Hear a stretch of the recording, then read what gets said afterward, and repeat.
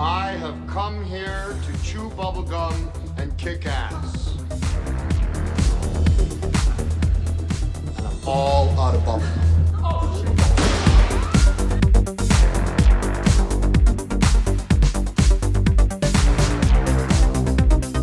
You're gonna need a bigger boat.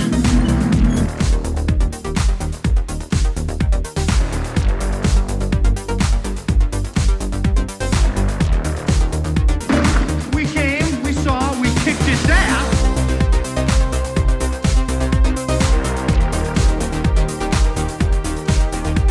I kick ass for the Lord. Live or die. Make your choice.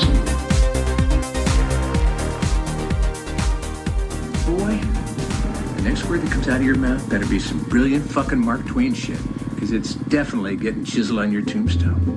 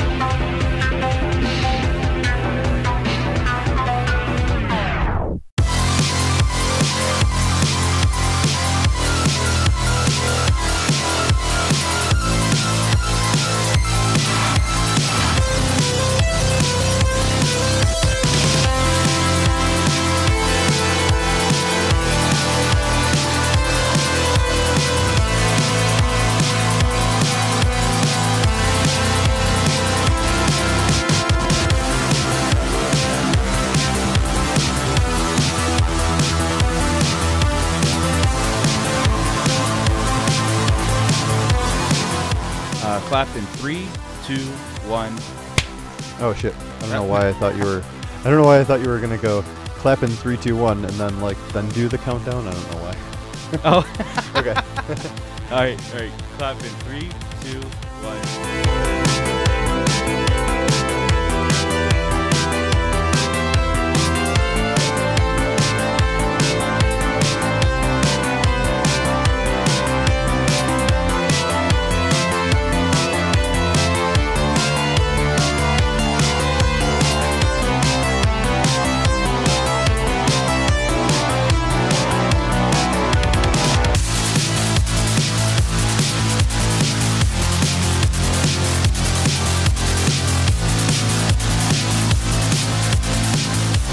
Hello, everybody, and thank you for listening to episode 15 of Who Will Survive Horror Podcast.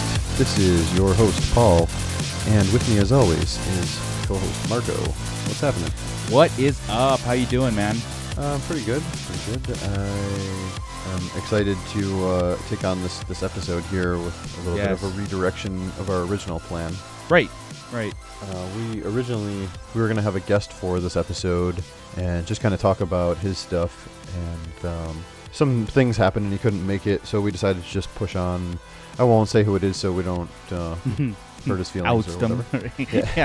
Yeah. I'm sure that we'll have him on. He's a cool postpone guy. this, but yeah, I mean, here's the thing, right? Like, we have the 2 movies that we're going to talk about today, plus our future events, and then now it's like, okay, when he does come back on, we can pick another 2 movies, and I'm hoping that we continue the genre that we're in today, which was like, and we'll get into that soon, because I love revisiting stuff from like far as I can remember, you know. Sure, and I was actually thinking that these 2 movies have sort of a franchise to them, that it would be cool to down the road do like number 2 of both movies, and at least as far as you can go with it. There you go. Perfect. So the 2 movies are the first installment in the Texas Chainsaw Massacre series, and in the Piranha franchise. So the original TCM and Piranha. Yeah, the Texas Chainsaw is what you and I both had on our top 10 horror movies of all time, and of course that is on a lot of people's lists, and it's hard to fathom that anybody wouldn't have it on there, and how much of an impact that movie had. And also Piranha too. Piranha is, comes off the cuffs of Jaws, which is like the fear of the water kind of stuff, and this one got me as a kid, more, I guess, paranoid than Jaws ever did. Is the original Piranha? Yeah. Yeah, it feels a little bit more close to home with Piranha.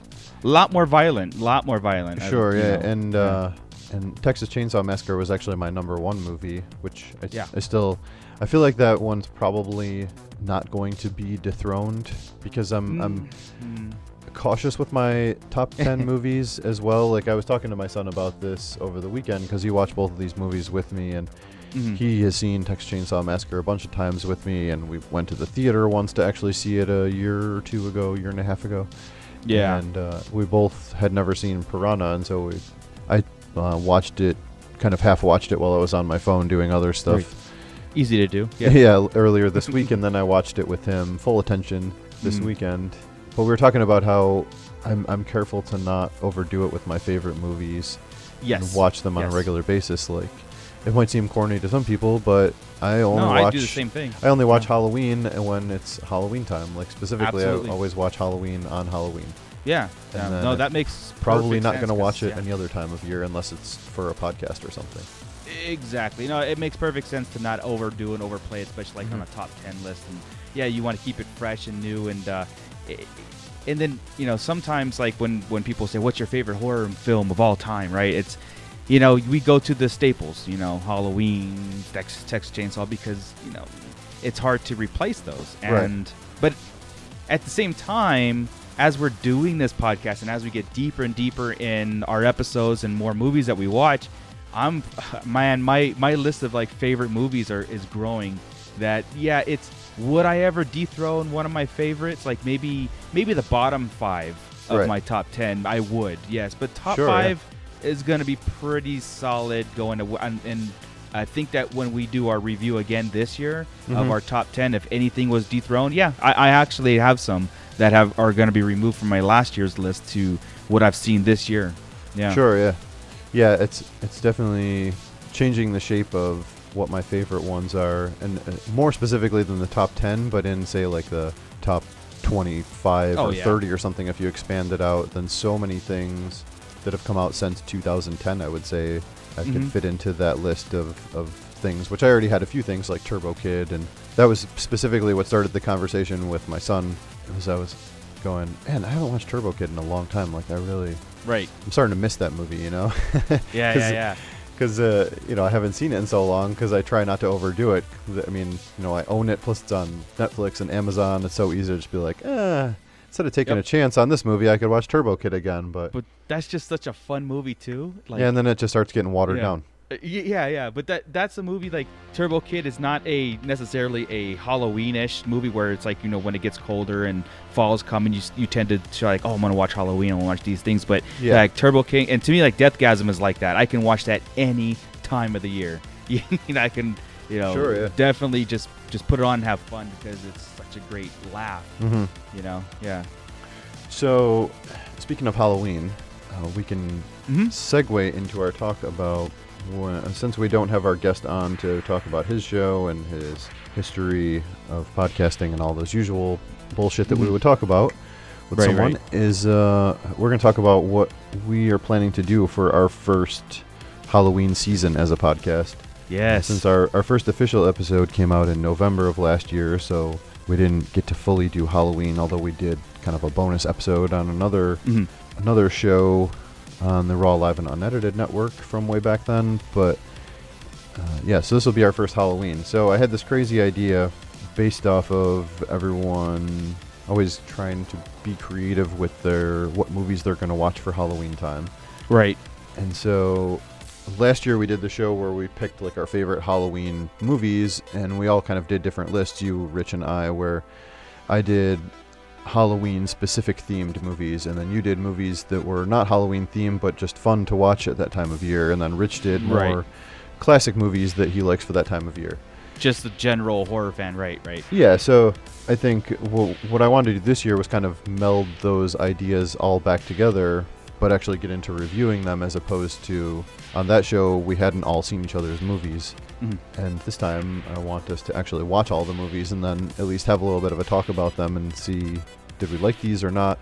And it's kind of a cool way to force us to watch stuff that we haven't seen. Right. check things off And- our list. Right.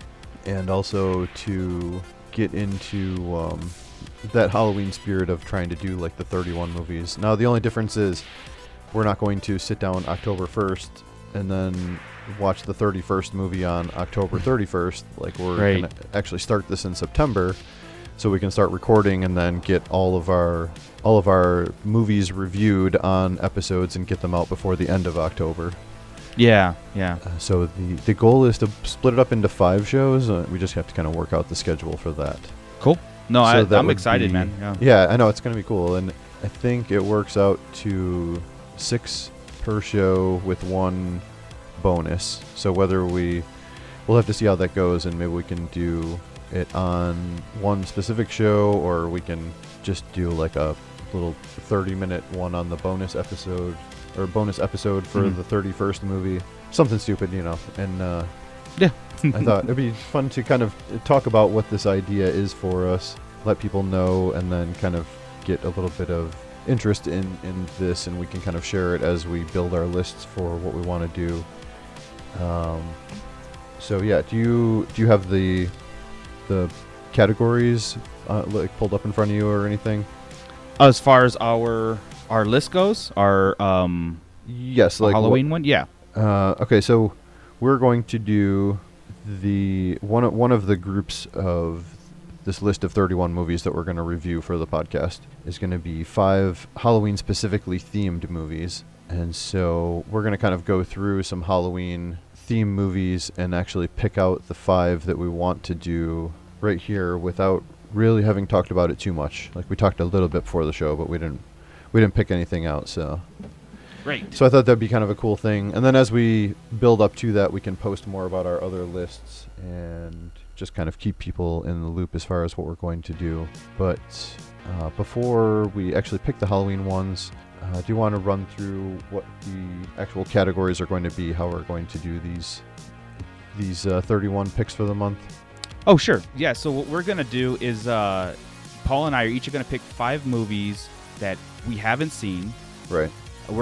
So it's kind of check off our list, of movies. So that's exciting. I want to do that. Mhm. And then 5 movies that we have seen and that are just, in that Halloween, I guess, excitement, again, maybe our favorite movies to watch during that year, not necessarily Halloween themed, but then we're also, each of us are going to pick 5 movies of Halloween theme. So set in Halloween time. And I think that for the most part on that one, we're going to stay away from the staples, right? We're going to stay away from Yeah. Well, we're only going to Halloween, do yeah. 5 movies total of Halloween theme. So we each pick 5 we haven't seen, we each pick 5 we have seen, and then that makes 20 movies. So then we Mhm. have 5 Halloween theme movies that we're going to pick together right now. And we Yes. have 5 2018 releases Right. that we haven't reviewed on the show yet, and we're going to do those. And so that makes 30 movies total. And then for our 31st movie, we're We going want to throw it out to you guys. Yeah, we're going to make a poll with like 3 movies probably, maybe 4, Mhm.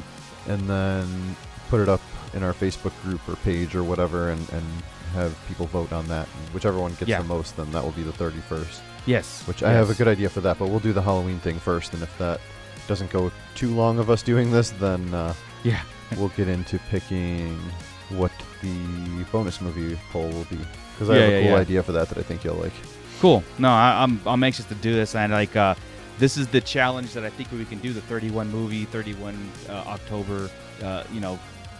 The whole thing that we've talked about before are like kind of traditions Sure.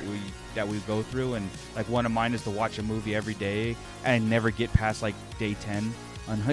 So putting this into show perspective, I think this is a good challenge, and I like the fact that you and I will be watching sort of the same movies, and or like here's 5 movies that Paul hasn't seen. Maybe you can catch up on stuff that I've seen, and vice versa. So All right, so I pulled up this. I guess I don't even know how to give this guy credit, but it was a list sent to me from my friend Dave Z, and apparently it's a guy named Richard T on Letterboxd.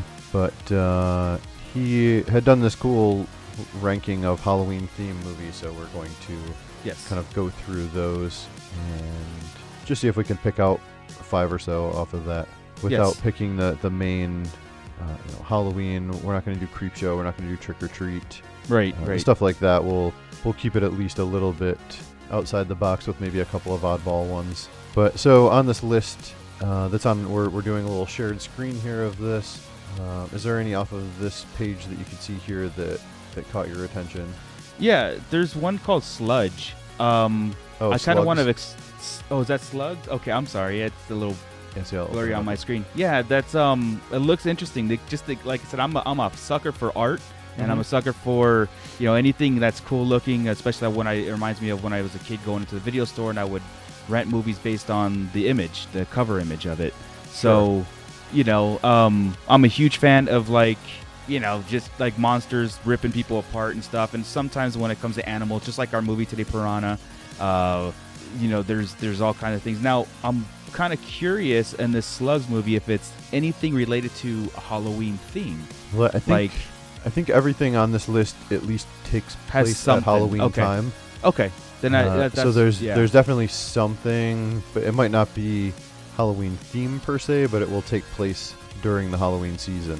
Got it. That was I was curious. I'm actually about. intrigued by this as well because the director is the same guy that made the movie Pieces. Oh, cool. I don't know yes. if you've seen that one. I have not seen it, but I know a lot about it. Okay. So that is actually intriguing to me because I've never seen that, but I do like Pieces quite a bit. For a little while, when I hadn't seen Pieces until a few years back, and then when I saw it, I was like, this is amazing. And I was like, this is one of my top 15 movies or whatever. I was kind of an asshole about it. And I'm like, well, maybe settle down. Settle down. Yeah, I'm interested in that one. And then for me, we have Idle Hands, which is one that I brought up on the show we did last year. And Murder Party is one I brought up on the show we did last year. Yeah, see, Murder Party is going to be one of those movies that I'm going to put on my list of movies I haven't seen and want to see. So that'll either go on the Halloween list, which because it makes sense to go on the Halloween list since it is take place in Halloween. Or if it's not on our this 5 that we do, then I'm going to do it definitely on. Sure. Well, what do you think about other top line? Either Idle Hands or Night of the Demons? I've only seen that once, and I thought it was pretty good, but I could definitely revisit it if you wanted to do that one too. I love Night of the Demons. I'm a huge fan of the whole franchise. Okay. Because again, it's nostalgic for me too. That's such a fun movie. Idle Hands is so cool too, though. At the same time, right. But if I had, honestly, me being kind of old school, I'd go with Night of the Demons. Well, let's do that one and Slugs, and that will cover 2 pretty good 80s movies. Okay, perfect. Well, maybe not good 80s movies, but good representations of the 80s. Because the other one I think was 88. It came up. 88, correct. All right, I'm writing down Night of the Demons and Slugs. We can skip over Murder Party because you said that you are most likely going to end up having it on your other one. Absolutely, was on my list as number 1 list to on the other movies that we chose. Yeah. So some more modern ones. We have the movie Hellbent, which was kind of going around earlier as a movie for a few people are covering it for Pride Month because it's a gay-themed slasher movie. Right. There's also Tales of Halloween, which I think I had on my other one, my other list that we did before. Okay, yeah, I've seen Tales of Halloween. The reason why I would pick Tales of Halloween is only to review it with you because I have so much to say about that. It's an anthology film. Yeah. I don't know how many. I think there are 10 different things. And yeah, that one might not be good for a short form review since it's 10 fucking short stories. Yeah. There's no way to. We'd have to talk about each story for 2 minutes. And I'm really not a fan of it, and that's why it was one of those things hey, Paul, there's a movie I don't like. So that might shock some people, but yeah. Well, we could save that for a time when we want something to debate, Perfect, yeah. Why do you like this and why do you hate this type of show? Exactly, yeah. Yeah, Hellbent is pretty good. I watched it last year, but I watched it on a kind of a low quality rip of it, so I might invest in a better copy of that. Sure. Let's see what else we have here. I don't remember the Halloween theme of VHS, but I do love VHS. Yeah, VHS is great. Yeah, I don't think that's there's like a setting in Halloween itself. There's but, definitely something Halloween if it's on this list. Yeah. This movie, Burying the Ex, have you ever heard of this one? No. I don't remember all of the... Again, I guess we just have to trust the list, and if it's on here, we can pick it. Yeah, So that's the this is, joy about doing this. This is made by Joe Dante, yeah. who Joe Dante directed comes our up later. Yeah. movie tonight, Piranha. Yes. Stars Anton Yelkin, Ashley Greene, and Alexandra Daddario. So I don't know if you know who all those girls are, but and guy. Anton Yelkin is like the guy that died a few years back. Right. And Ashley Greene was in the Twilight movies, and Alexandra Daddario was in Texas Chainsaw 3D. Oh, cool. Yeah. I have not heard of this movie, but Joe Dante is doing it, and I love everything he's done, which makes me like, yeah, I want to, can we put this one on there too, as one of the things. Sure, yeah. Seems to have pretty mixed reviews, but I thought it was super fun. I bet you would like Sure. this. Good. All right, well, we will trust the list. I think let's put this one on, because this is a pretty Okay. modern one. And I love all of these people in this movie. Oh, it is Dick Miller, too. Well, of course, because it's a Joe Dante movie, right? Yeah, of course. All right, so that is called Burying the Ex. It's kind of a horror, romance, comedy. Yeah. I don't know if you can read the synopsis of it, but 2014. It's okay. I can't, honestly, it comes in a little fuzzy on my end. yeah, it's okay. I barely make it out. But it's, the guy's girlfriend is kind of controlling, and then she dies, and then he falls in love with this other girl, and then his girlfriend comes back as like kind of a knowledgeable zombie. Like she's aware, but she's a zombie, and Right. tries to like inject herself back into his life, kind of thing. Cool. Right. That's a little bit of a curveball there, so too. Yeah. It's So- not a zomcom though, right? It's not like on the same level. It's more. Not slapsticky. It's more tongue-in-cheek, maybe. Yeah. I would Okay. say so. Let's get into some of the lower end of the poll here. Yeah. I don't know. We have Satan's Little Helper. We have All See, Hallows that's- Eve by our boy. Satan's Little Helper Damon. is your movie. Yeah. That's also on my list too, Oh, you have it on your list of. of movies Oh. I haven't seen and want to watch for this Halloween. But it's okay. I mean, Yeah, that one's a pretty wacky one. yeah. It's definitely like not good, but it kind of it feels like it feels very like made for TV, Yeah. but kind of like a little like on the horrific end of a made for TV kind of thing. Sure. It's very weird and off-putting and like has this odd sensibility about it. And the kid's kind of a little asshole. Yeah. And you sort of like start rooting for him to die, but he doesn't die. I saw Skinwalkers on there. Now that's a movie that I've been intrigued to watch too. Have you heard anything about Skinwalkers? No. Scroll let's up see. a little. Yeah, I have directed by James Isaac. Creatures bound by the blood of the wolf that can kill with curses and move at lightning speed. Watching the night sky for the rise of the blood red crescent moon. So it's something to do with wolves, apparently. Cool. Werewolf. Yeah. Interesting. Just keep that in the back of your mind. That's 2006. So Oh, it's got the guy that played Casey Jones in it, Elias Koteas. I like him. Yeah. All right, so do we want to add Satan's Little Helper? Or Yeah. I yes. I That's like a good Halloween theme one. Yeah. Cool. And I'm not a serial killer. There's that one, and I've seen Hayride on here too. Hayride is a movie that I explored last year, but we didn't have time and all that stuff, and I don't know. Have you thought about Hayride at all? Have you heard anything about it? The name sounds familiar. Okay. Did you actually see it, or? Yeah, it's on here. It's right there. I know this is like for podcasting. I know, it's scroll up, terrible. I think, or scroll down. I think it is. Where is it? The hazing. Oh, there it is. Yeah. Hayride.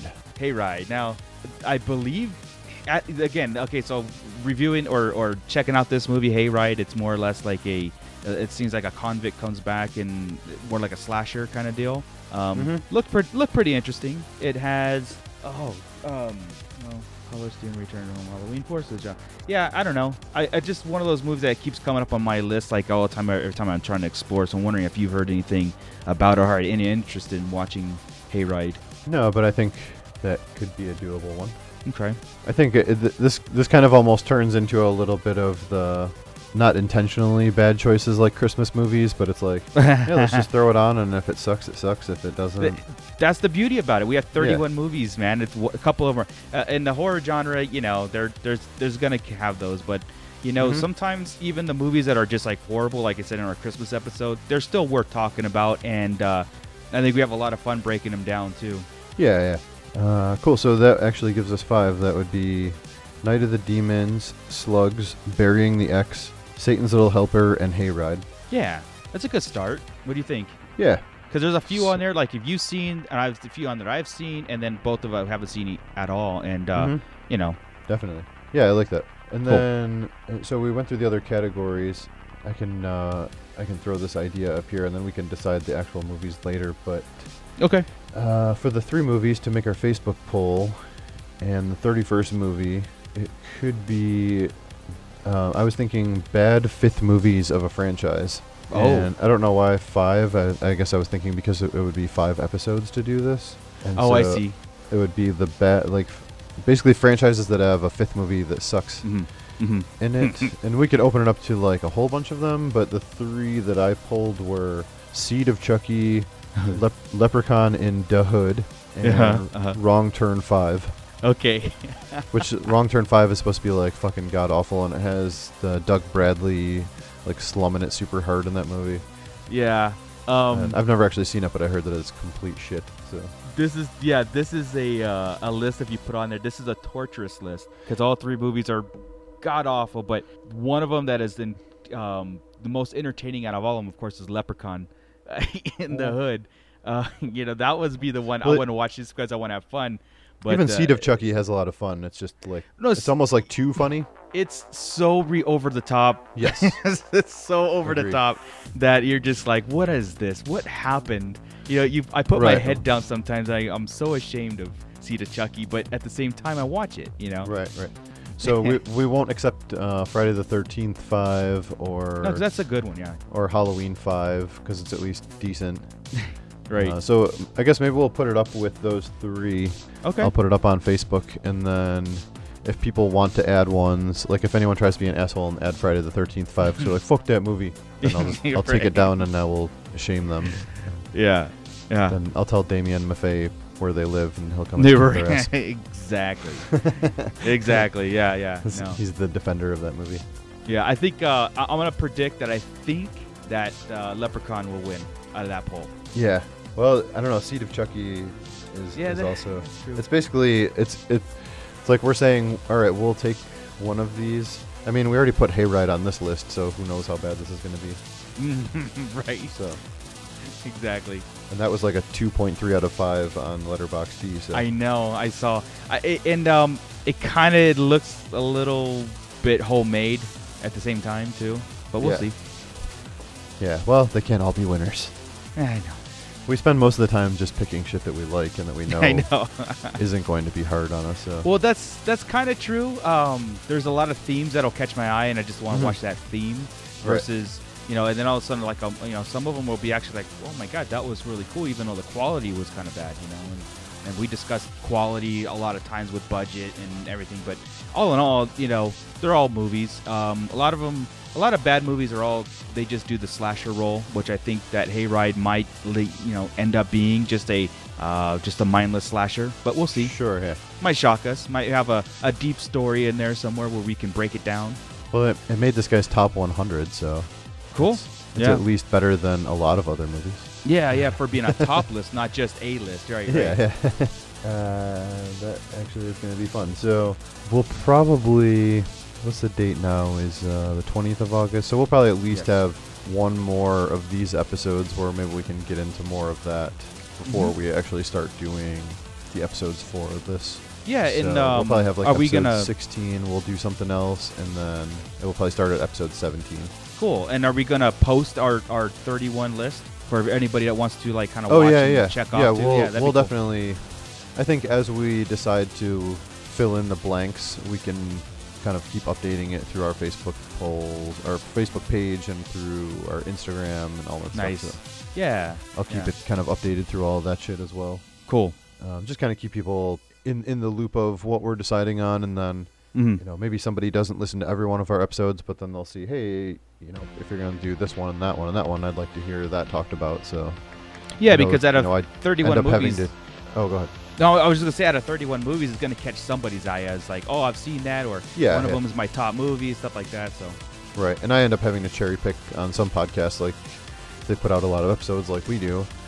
It's like every once in a while, I'm like, oh man, I just can't get to this one right away, and I got to listen to something else first. So exactly, I know, but that's just how it goes. Exactly. Right, so I think that's pretty good for now. I don't want to get into too much because I feel like I know a few that are going to make my list, but I want to kind of build it as a whole thing and then kind of cross-reference with you and make sure we're not picking the same things by some random chance too. So yeah, and we will, and you and I will pick the same ones, but again, that's like I have a few, like I mentioned. That's why I mentioned like Murder Party and Satan's Little Helper, because I know those are like solidified on my things that I want to push and watch. So I did want to know where you stood on those two. So yeah, no, this is good. Yeah, well, they're both definitely ones that I like as a Halloween theme. But Murder Party is much more of like just a really good movie. Yeah. And if you take out the Halloween theme, it's just, the other one's not really. It's like I said, it's like watching a TV special that they only play on Halloween or something. Or right. Like one of those kind of things. Cool. All right. Well, why don't we take a break here? We will play some song that I haven't decided yet on what that will be. And then we'll come back and we'll talk about our good buddy Joe Dante's Piranha from 1978.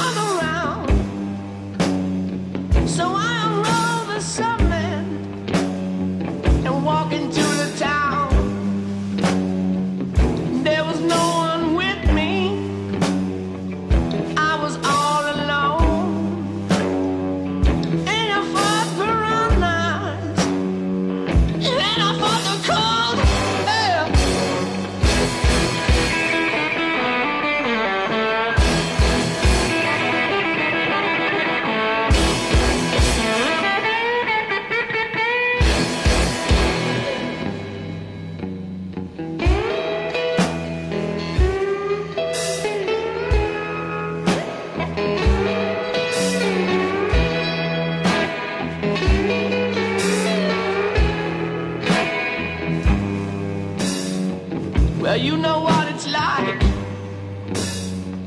I don't gotta tell you who puts up a fight, walking out of hell now. When you fought piranhas and you fought the cold, and there's nobody with you. Yes, you're all alone. Yeah.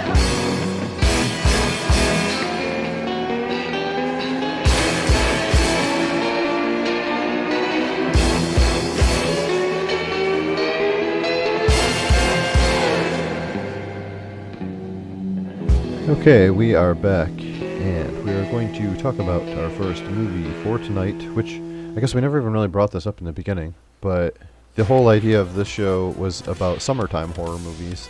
Mhm. And, we just kind of wanted to pick a couple that weren't necessarily summer camp movies, but that were pretty popular movies that were, known as being a summer horror movie. And unfortunately, the summertime is a little bit busy, so we didn't get to get into too many summer movies. And we talked about it a little bit on the last show, with some of the summer comedy movies and shit that we liked. But so that's why we ended up picking Piranha, because both you and I had technically never seen it. I think you said you probably saw it, maybe not even all at once when you were super young and just didn't even remember it. That's the thing. It's like I remember watching Piranha as a kid, but never revisited for almost 30 years. Like literally, I don't think I watched it, until late, for the show. But it's always been like, I watched that movie and forgot all about it, because I was more interested in the second Piranha, the one I think James Cameron directed. Okay. And because I had flying fish and all that stuff. And I think that was the talk of the town when I was little, going to school, talking about Piranha and how cool it was and everything. But the first one evaded me a little bit. But upon watching, I remembered a lot of the scenes. I remembered a lot of the movie. But it's good to revisit this kind of movie because how I mentioned in the beginning was, summertime movies. And you have these summer things like Jaws, right? And any kind of slasher is almost considered a summer movie. And Piranha would be like a very good, refreshing movie to take away. That is not a typical slasher, of course. Yeah, and I mean, it definitely introduces the summer element because, obviously the whole thing is taking place in water and or around water. There's the whole Jaws ripoff scenario of the town is having their big fucking beach bash thing. That all the people are going to be in the water. And also the guy's kid is at summer camp, which of course they're in the same water. Like a lot of shit goes on in this water system. You still got the politics involved, right? You got just like the comparison to Jaws, where the guy doesn't want to shut it down because there's dangerous piranha. He scoffs at it, and then all of a sudden, when everybody becomes under attack, it's everything. It's too late. People are dying and whatnot.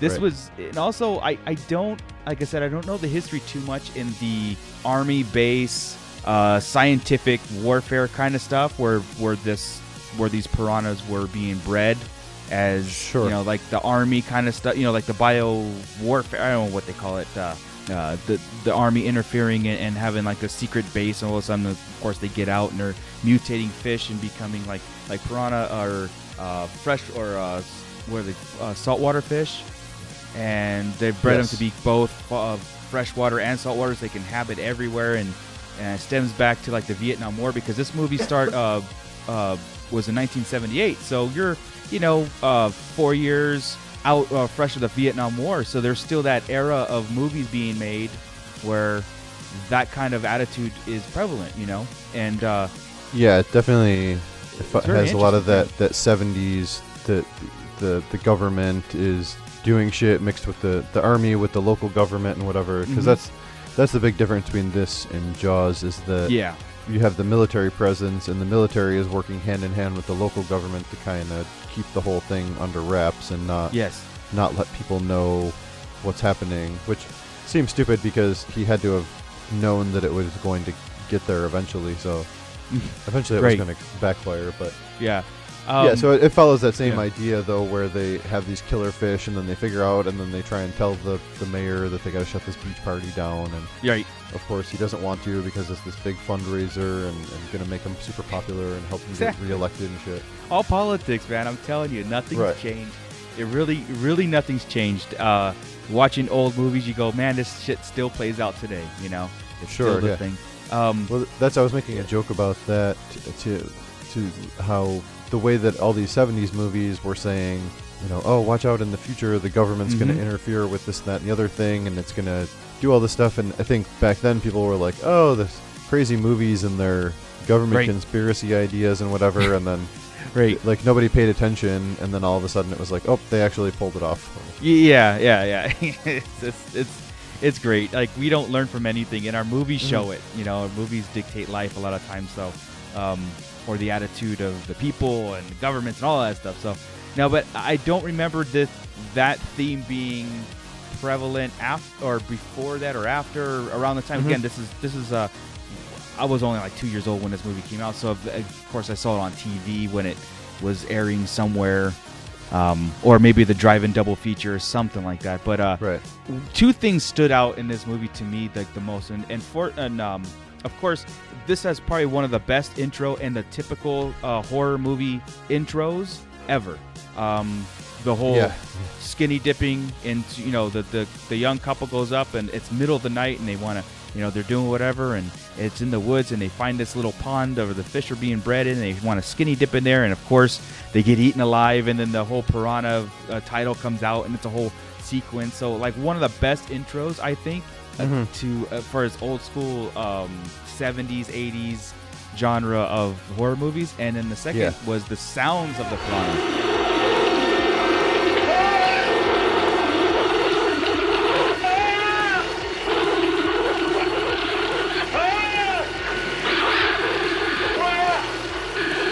I remember that vividly, like one of those things. Every time somebody would mention piranha, I would just like mimic the sound of the it's almost like 20% of the film that you hear that sound.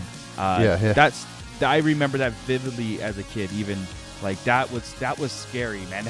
The piranhas in this movie are very scary because they're vicious, man, and they don't show that much until like halfway through, as far as like seeing any sort of piranha puppets or anything. Right. And for the time, like it was really hard to do this the way that they even did it. I think works pretty well.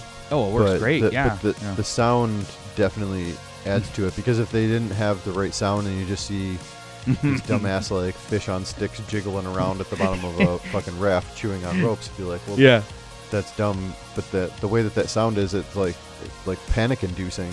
Yes. Where you're like, fuck, like it's giving me anxiety. Exactly.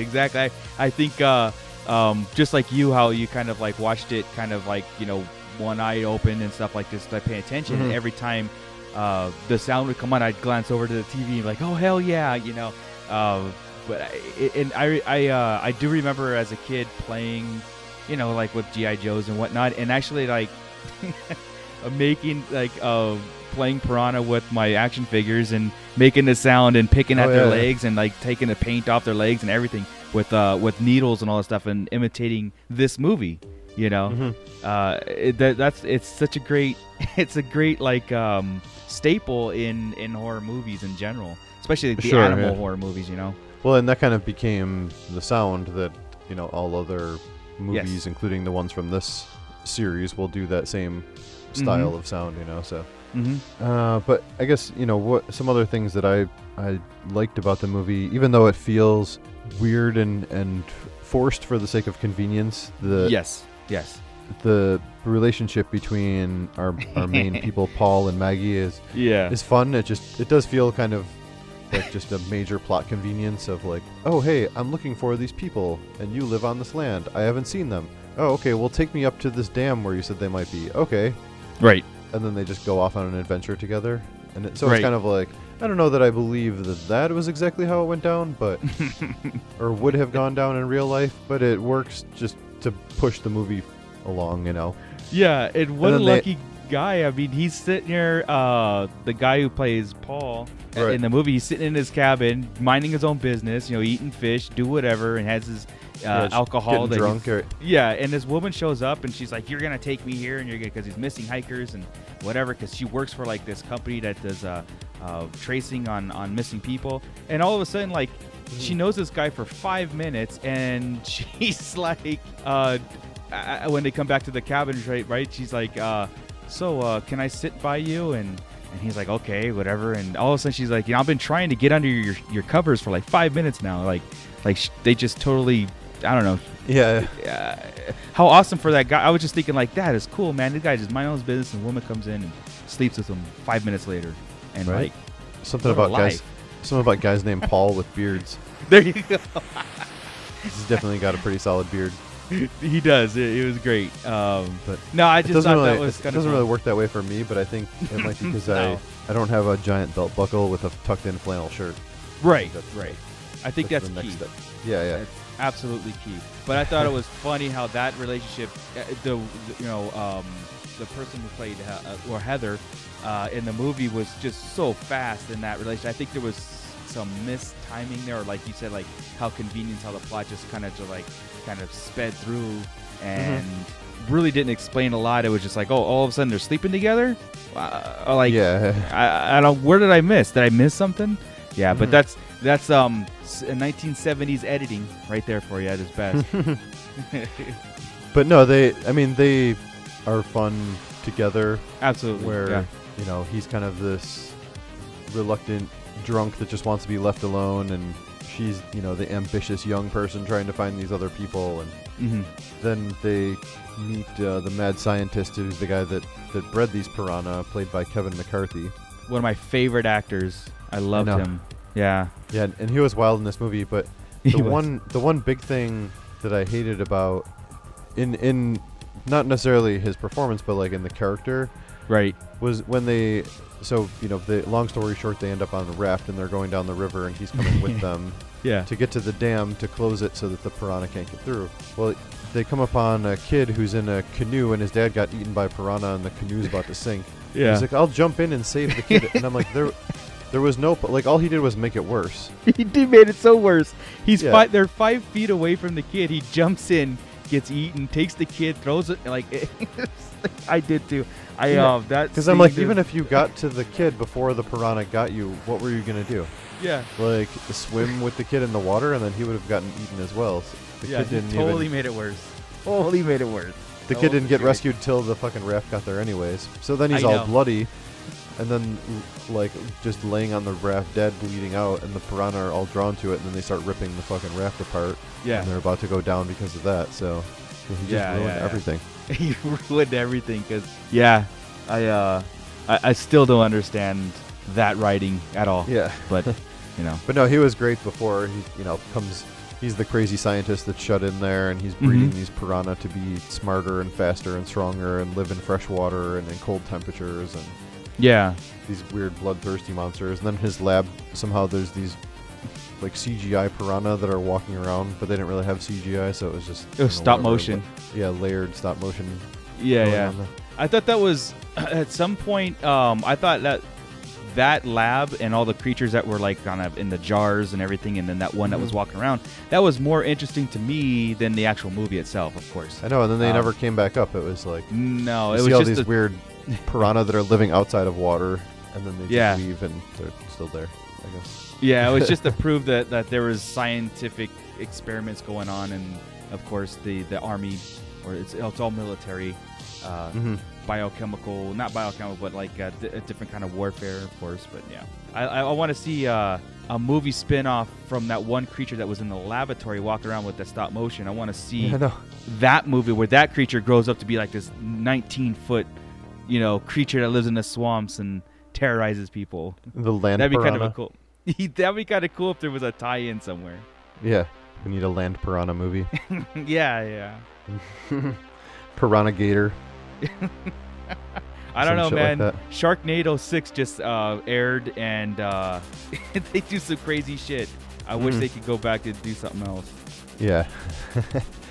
And I also liked they kind of added the extra summer camp where Paul's daughter goes to. Yes. And they give you just a little bit of it to kind of make you care about the kids, and you're like, oh, you start to recognize a few kids' faces, and give the campers a little bit of a story for a minute, only to have them doing inner tube races and all pretty much get slaughtered by the fucking piranha when they get to the dam. That was great, wasn't it? Yeah. They massacred a lot of those kids. There was a lot of dead bodies there. Yeah, the body count in this movie is pretty high. Right away there was like 5 or 6 innocent people here, but once the piranha reached the summer camp, like I said, it escalated, and then of course the climax of the film when it hit the resort, first off, that lake is filthy, and people were like laying in the tubes, and it was like green slimy water all around them. That was just like, this is not a resort, this sucks. But Yeah, anyway, they're downstream from a fucking government facility. I know. You know they're dumping some shit, and then obviously Oh. they got killer piranha. Yeah, it was. Oh, I love it. At the same time, I love it. Right? Yeah, it's like the but, low budget resort. Exactly. They really took Jaws and just turned it on its head, especially with every level. But Yeah. no, there was some cool scenes. Like I said, when the whole attack scene. Myself, this is why I always cringed at like older movies that they spend way too much time in the editing room and they focus way too much time on certain scenes. Like think the summer camp or the camp terrorizing scene where the kids doing inner tube racing. I think that went on for like literally 10 minutes of them like looping children getting out of the water, splashing in there, getting killed, like bloodied up and bitten, and then coming out of the water again, and then splashing and then bitten, and then again coming out of the water. It was like on rotate, and then that's what bugs me about those films. It's like, we get it. It's like 10 minutes of it. Let's see something else. But that's well, and the as the budget, series goes on with these, then it's really all about like the final massacre with them. Yeah. Where the piranha actually get to the large group of people. Right. But as they go on, then I think the massacres start getting bigger and bigger, and we had talked a little bit about how we had seen some of them, but not all of them. And I think the one that I actually saw was like the most recent one with Danielle Panabaker. That's the 2009 version, I believe. I think even more recent. Oh, is it 2013? Okay. It was a 3D one, right? Well, I'm finding it. Piranha 3 Double D, 3DD from 2012. That's the one. It's almost like, and again, I don't know if anybody agrees with me on this, but I did not see that based on principle, because I don't like remakes at all. And it was one of those things like Piranha. No, I don't want to see a modern version of Piranha, especially with a title like that. Oh, see, it's a 3.8 on IMDb, and I actually thought it was pretty fun. So, did you? Okay. Sometimes a 3.8 cannot be the worst thing in the world. Yeah. But I mean, it is what it is. Like, you're watching it because you want to see a bunch of people get massacred, and like somebody do something stupid, somebody say some funny thing, and you want like those are your expectations to be met. So right. Yeah. But yeah, I don't know. Again, like I said, I have a chip on my shoulder with remakes, and a lot of people talk me into watching them, and sometimes I go, yeah, okay, I enjoyed it, but it's like I don't know. I just like the fact that if they were going to just leave a movie alone and do something brand new, because and I get it, because of people that haven't seen any of those movies or whatever, they want to modernize it and make it fun or update it and stuff, but I'm like, man, but just go back and watch the old ones and then watch something new that they're creating today. But again, that's me personally. But yeah, I don't think I've seen any of the other ones, like the James Cameron one or the old 3D one from 2010. So I'll have to check those out sometime. Yeah, I like the I think the second one is called Piranha 2: The Spawning, and I think that's the one with the they're mutated and they're flying fish, or they're flying piranha now, and it's the same thing. So it's the same regurgitated storyline, but it's up. It's kind of cool with like it got more vicious, more the body count went up further, and James Cameron directed it too. So there's at least a few of them that we can keep them going against Texas Chainsaw Massacre movies. Yes.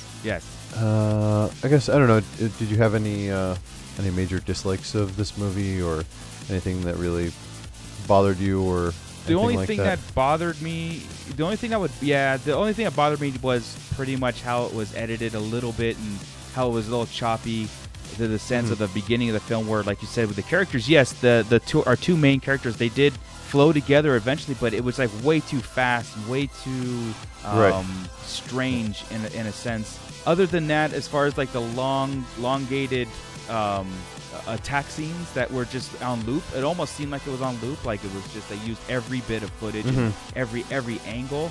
That it gets a little that's probably boring just that way. budgetary. Exactly. That, so. They're probably like, hey, we have to have an hour and a half movie. Let's just loop this here and add another 10 minutes to the film. So, but yeah, I agree. The pacing is weird, because not even just between between Paul and Maggie, but like even the army, like they go downstream, they get to the dam, they stop them from opening the dam. He's like, I need to use the phone, and then like 5 minutes later, 100 army trucks show up. Exactly. And then so they you're just supposed to like, headcanon that, yeah. and they of course have the female doctor who's just saying, oh no, this is ridiculous. Piranha can't do this and can't do that. And then they throw a cow leg in the water, it gets devoured immediately. Yeah. And then they're like, okay, now you know all these government secrets about these piranha that we made, so we want you to join our piranha capturing team. And I'm like, what the fuck is going on? Like, Yeah.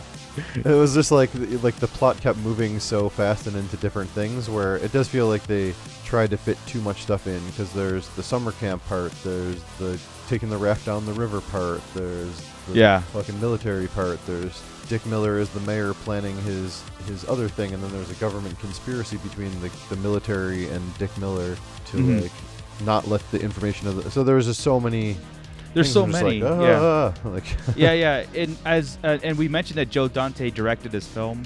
Right. He didn't. I don't think he wrote it. I don't think he had a tenet. But I think what happens is, like, you have someone like Joe Dante who is a stickler for detail and loves how to tell a story, and then you probably have this written complete script of all these little things, and then you got some, and then you got, like, of course, an hour and a half to fill, and some things just get, like I said, movies are made or broken in the editing room.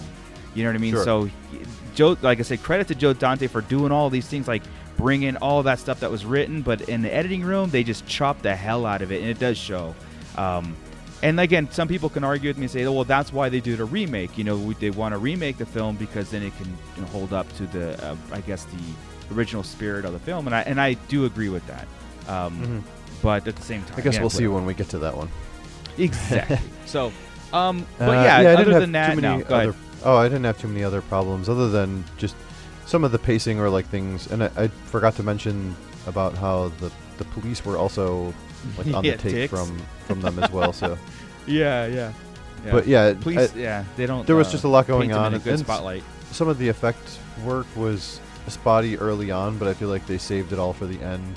And towards the end, there was a lot better stuff. You got to see at least the piranha as tangible puppets that were attacking things, even though they kept reusing shots. And you got to see bodies that were chewed up and shit, and that stuff was pretty rad.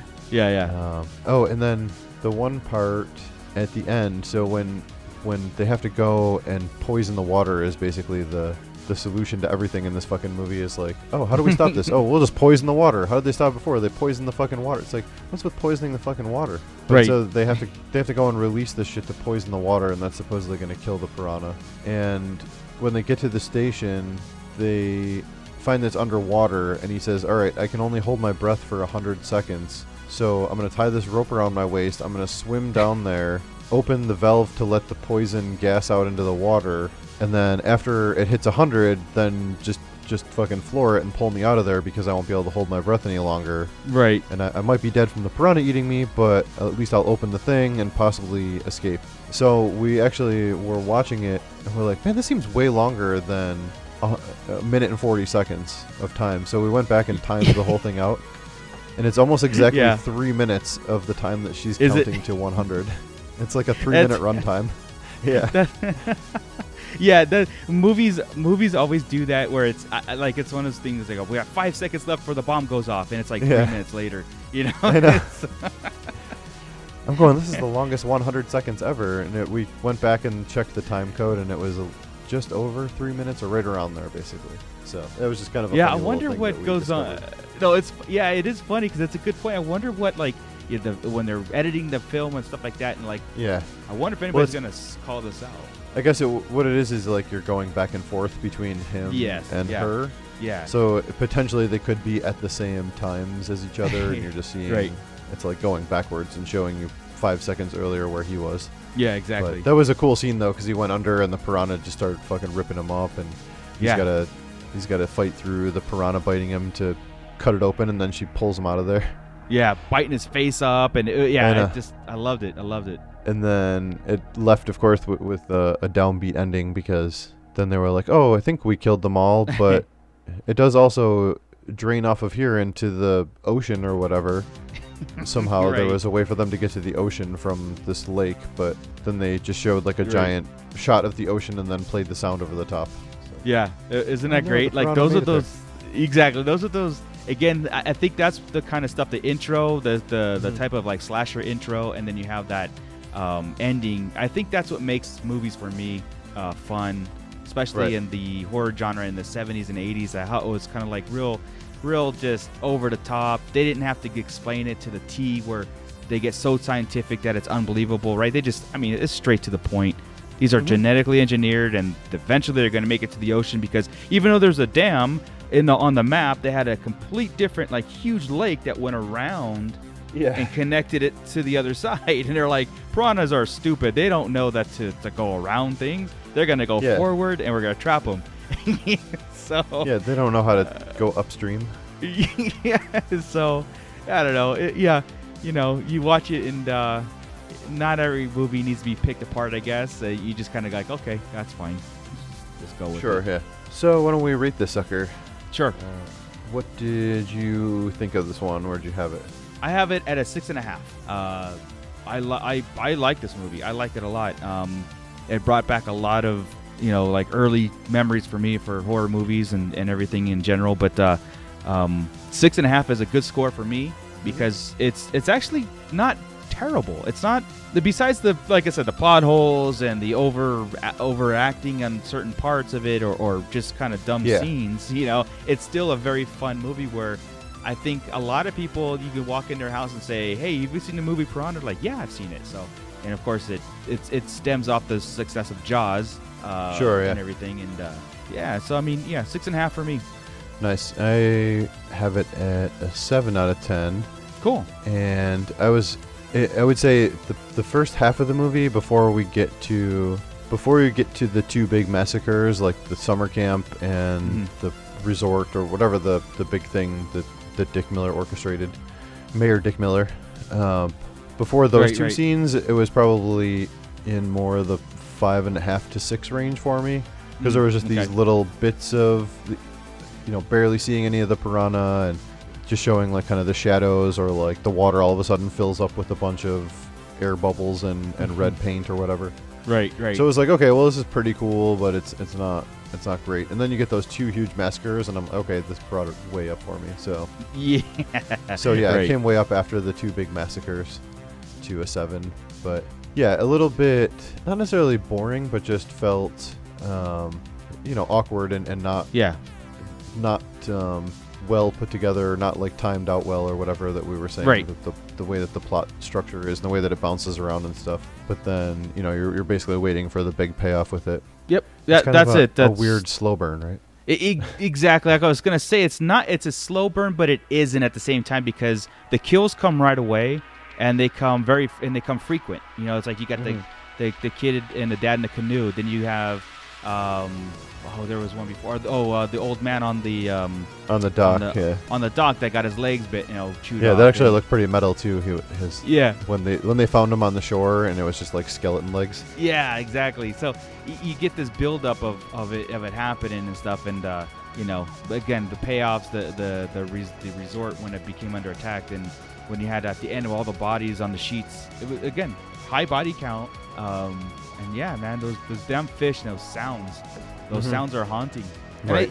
I think they used real footage, some of it, like real footage of piranha under, you know, in the of tape that they had, because Okay. there were some that was, I mean, it was real, not the ones that they were attacking people, of course, but like just the kind of stock footage of them, you know, sprouting out in the river and stuff. And if you go to YouTube and look at piranha, it is almost identical. They throw a piece of meat in there, and it is like chaos. It's like, you know, nuts, feeding frenzy in big time. So they obviously did their homework on how they act, how piranhas would feed and all that stuff. But yeah, I believe there was some stock footage used in this film.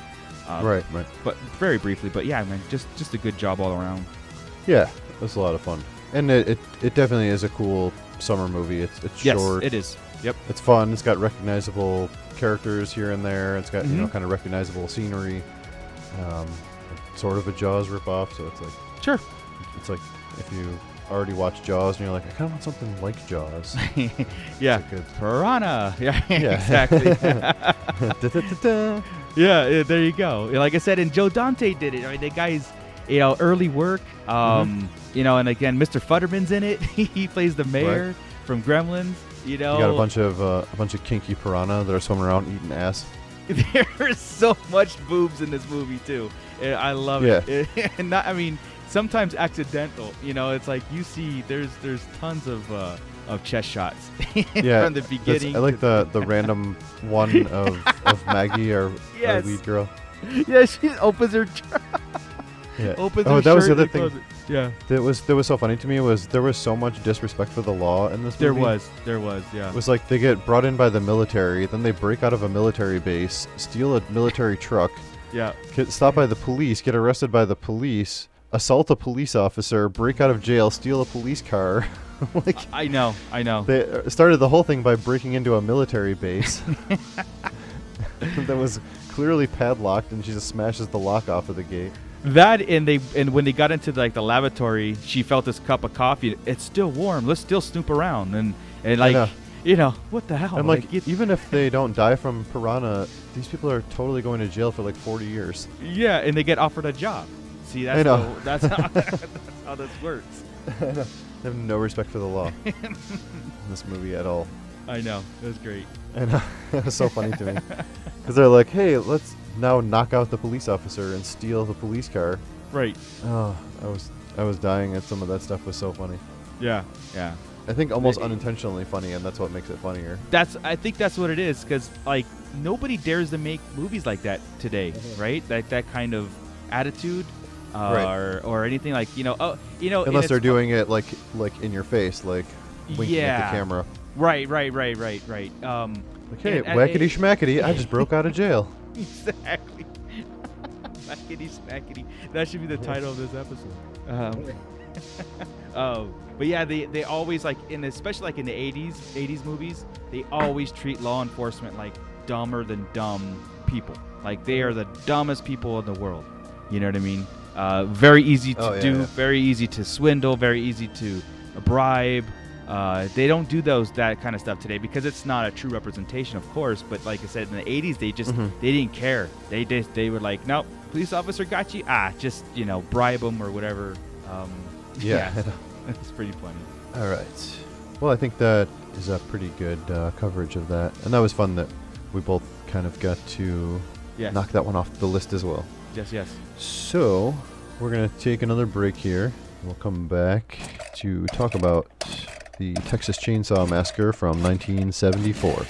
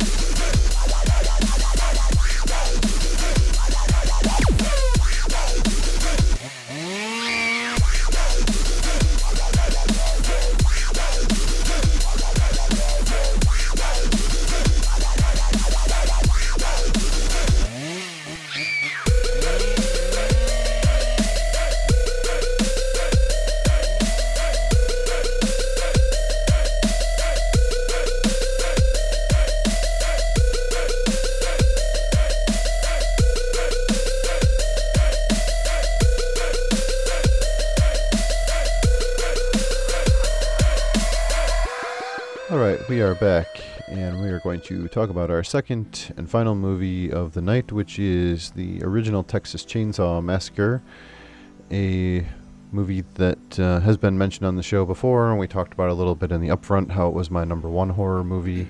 Yes. Still basically sitting at that spot. Yeah. And just something that is generally pretty well loved among horror fans. Yeah, it's a And I staple. think for the most part, yeah, most people have seen this one. I actually, I'm not sure. I think I had seen this, when I was young, and I had talked about this before on the show that I went through a whole phase of not really watching horror movies for a long time. Right. And then it was one of the first things that I watched when I started getting back into horror. I don't know, whatever it's been. I'm so bad about this kind of stuff. 5, 6, 7 years ago, something like that. Sure. And watched it and was like, wow, this is actually kind of not what I expected it to be for, the age and kind of the hype and what you would think about it. I guess what your preconceived notion would be of the movie. Yeah. And just ended up kind of rewatching it a bunch of times and really fell in love with it. Yep. And unlike the other movie, everything for the most part sort of fits together really well to be not like that unbelievable of a story, I guess. Mm-hmm. To where it makes it something that I hate to say, makes it like scary, because I don't like get scared by movies necessarily, but something that makes it more believable or more of a thing that you could see happening to somebody. Oh, absolutely. This is something. Yeah, it's like, I think the scary part is the reality of the film. Unlike Piranha, piranhas do exist, and you dive into a pool of piranha, you'll get eaten alive, right? But this takes being sadistic at a whole new level, right? This is a movie. I did watch this when I was little, and this is one of those movies where people told you not to watch it, and you went to your friend's house and watched it anyway. Nobody cares. That's what we did. And I had growing up watching the Texas Chainsaw was like a guilty fascination with it, because it was so real to me. It was so dirty, gritty, bloody, of course, and just frightful that this shit can happen outside. This is the stuff that your parents warn you about. Don't go outside, you're gonna get, this is the stuff that happens. But in early 70s or mid 70s, when this movie came out, it totally shows on screen how raw the movie is. Yes, yeah. Right? And like, you could smell the movie through the film. Like, you could smell how ugly it is, and in a good way, Yeah, it's like it's Viscera the movie. Yeah, exactly. 100%, man. Like every time I would describe the Texas Chainsaw or talk about it, even people who haven't seen it are like, oh yeah, I've seen slashers. I'm like, it's not really a slasher. It's just like just a torturous journey that kills people at the end, and especially there's like some psychological things you get into with the family, right? And Leatherface, and I think we'll get into the ending, but I think Texas Chainsaw Massacre, the original, has the best ending I've ever seen in a horror film. It stands out to me, the psychoticness of it, the family, how deranged they are, and it's just one of those things you could just talk about it all day long, and then like me talking about it right now, I want to watch it again. That's how impactful Texas Chainsaw has always been for me. And a lot of people, it's like, I just watched it. Oh, we talked about it. I'm dying to see it again now. It does, stand the test of time. I think.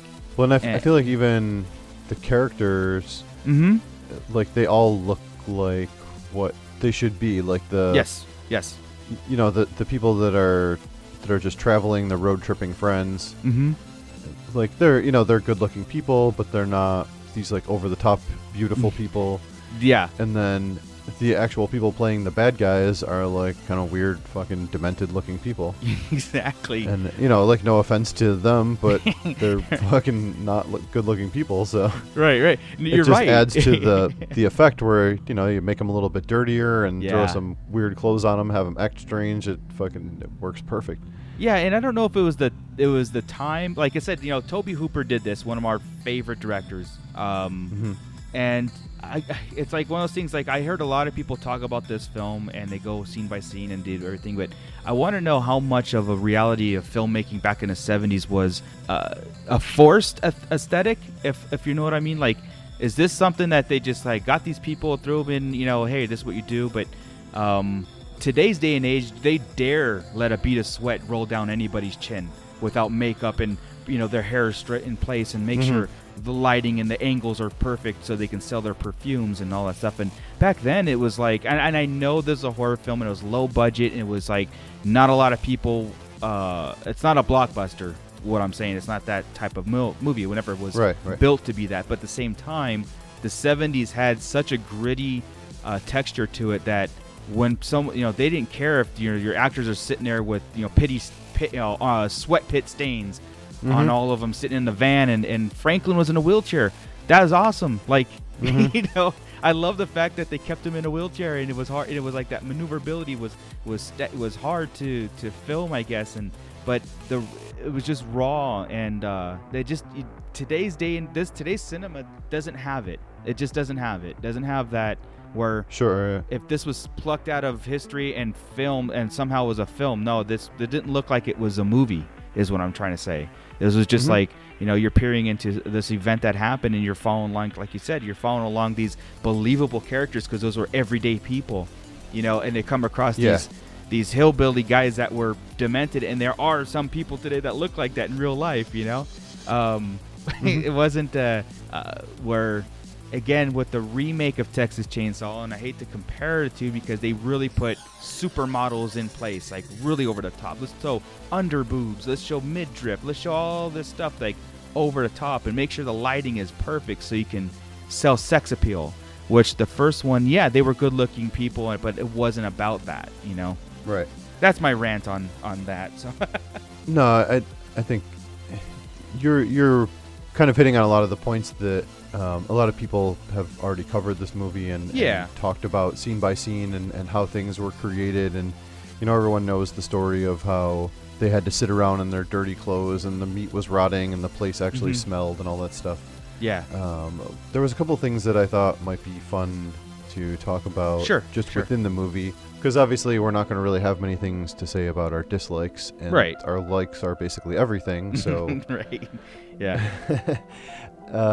so I want to talk about in the van scene when they pick up the hitchhiker and he goes through the whole thing where he cuts himself and he cuts Franklin and does all the crazy shit in the van. They throw him out when he fucking lights the picture on fire. But so he gets out and he wipes his blood on the outside of the van. Yes. And then they go down the road and then they end up at the gas station which we don't know at the time, but it's actually, they're all supposed to be brothers. And so the oldest brother, the old man, is working at this gas station, serves barbecue. Now, we were trying to dissect this, like, does him putting the blood on the van mark it to be like, hey, these people are good victims, take them? Or is it just him being a spazzy asshole and being like, I'm just going to fucking leave my mark on you and do whatever? Like, if he could have pulled his pants down and shit on the side of the van, he would have done that. Like, basically, he's just messing their shit up however he can. Like, do you think it was intentional for that one reason or the other? You know what? I always thought it was intentional, right? I always thought there was a reason why he was doing that, and he marked it and stuff, and the brother, when he came to that gas station, whatever. But he did tell him not to go down that road. Like, you don't want to do that. You don't want to do that. Well, that's the thing that fucks me up is because then he throws it off. And maybe he already knew that our travelers' minds were already made up, and he was just kind of like playing it off a little bit. But there's got to be something to that, right? There has to be something to where, he marked it so the brother could send them on their way to be killed. But I always loved that scene with the hitchhiker being that demented and they're cutting himself and showing him pictures, and I don't know, maybe just I chalked it up to like. Because we kind of came to the conclusion that I think he was just that he's such a psycho. Demented. Like I said, if he could have pulled a turd out of his ass, he would have wiped that on the window too. Absolutely, he would have. And I think the longer he waited, I think he would have done that. Like seriously. But because it feels like he didn't want them to get involved. It was more like just to like kind of stay out of our business. I think that's the whole premise of the movie and why it works so good is that the family didn't seek victims. Right. They just it's like one of those things where they came into their territory and then what happened to them is what happened to them. And they're demented, but they're out there in the world doing their thing. And And that's why that's one of the points that I say that it's more believable that, you know, there's a few sick people in that family, but not all of them were demented, because there's a scene later when they're torturing the girl, when they kidnap her and they're at the table and the grandfather comes in. Well, that same brother, the one that was at the gas station or the barbecue, he had a look on his face like, you guys are fucked up. You know, like I told you not to, like, I don't like what you guys are doing. And then the brothers were getting on his case like, shut up, you know, we do all the hard work anyway. And so there was some of that dissent in the family itself, which I always appreciated. So I'm going to say, in my head, I think that I don't think he marked the van. I think he was just deranged, the hitchhiker. And yeah, just because of that scene of the one brother at the station saying, don't, you know, just be on your way, don't even bother with that. So yeah, right. I mean, it's up for debate, really. Well, right, because I think that's what I think is like it unintentionally became a thing where people could debate if it was one or the other. Mm-hmm. Because you could even say, look, you know, well, they went there, but the older brother isn't really that into it and felt like, oh, well, we already have some meat, and I don't need any more right now, and there's a bunch of people, so it's harder to process than if it's just like one person. So maybe, you know, because the hitchhiker is just a psycho, he's like, yeah, kill these motherfuckers. Right. And then they got there, and he's like, fuck, it's like all these people, I gotta kill like 5 of them. It's, you know what I mean? That's a lot more work than just kill one person at a time. Yeah, we're just gonna throw it out. We're just gonna throw the meat out because we're not gonna get to it all. Yeah. Right? Yeah. They probably don't have good freezers. I mean, no. You know, the 70s, and they're out in the middle of nowhere. They don't have phones and shit. Exactly. Yeah, and like I said, he made a comment about the electricity. It was like when he got out to the shop, and then he runs back in, and he's like, oh, I gotta turn the damn lights off. The electricity bill is enough to drive a man poor. That's right. There you go. Because they're keeping all those freezers of meat. Yeah, so maybe the hitchhiker did mark them. Yeah. But then he was like, nah, fuck this. Like, that kid's an idiot. I'm not doing this. Well, again, because of his attitude later on in the film, where he was just like looking at his brothers like he was like trying to laugh with them, and he couldn't. If you know, like he's in the background. Yeah, they play that up pretty well. Yeah. Yeah, and like I said, there it is too. It's like it's up for debate, and that's what. He's definitely a little fucked up though, because he beat that bitch the broom handle, and he's poking her, and he's laughing about it. Yeah, but he's not. He's like, oh, don't worry, you're gonna be fine. You're gonna be fine. Then he jabs her a bunch of times, and she screams, and he laughs, and he's like, oh, that's you know, just calm down. Nothing's gonna happen to you. You'll be okay. And then he jabs her again, and she screams, and he laughs. Yeah, he's demented, but remember the other brothers told him, it's like, you don't kill these, you don't do the dirty work, we do, kind of stuff. Yeah, and of course we would be remiss if we didn't mention the funniest part of the whole movie, when he comes home and he yells at him for the fucking door being all chopped up. That's always been a family favorite scene. When he comes home, he's all pissed off at the hitchhiker guy, and he's calling him a halfwit or whatever. He's beating him with the broom handle and shit. Yeah. And then he comes in the house, and he's like, Look what your brother did to that door! Look what your brother did to the door! Exactly. It's the greatest demented family ever. I know. But, there's just so much fun. The other thing that I wanted to bring up is I don't know if I heard too many people mention this, but when they leave the gas station, they go to the house that used to belong to their grandparents. Mm-hmm. And they're you know, just checking it out and stuff. Now, they don't actually say how old Sally and all of her friends, I forget all their names off the top of my head, but, you know, they don't say exactly how old they are, but I assume maybe early 20s at the latest. They look like they're in their 30s. Right. But what they're supposed to be, I think you're right, like was it Sally and Franklin, right, are brother and sister. Right. Yeah, so Franklin's like early 20s. Maybe like 25 at the oldest. I would say. I think maybe that's even younger. Yeah. But so when they're in the house, she was like, "Oh, I got to stay here once when I was 8." So if you go back, that means that, you know, 15 years ago, basically, the house was functioning and operational, and now it's in that state of disrepair. And I'm like, man, that is like a rapid deterioration of a house in like 10 to 15 years, to where it was like trees were growing indoors in the house.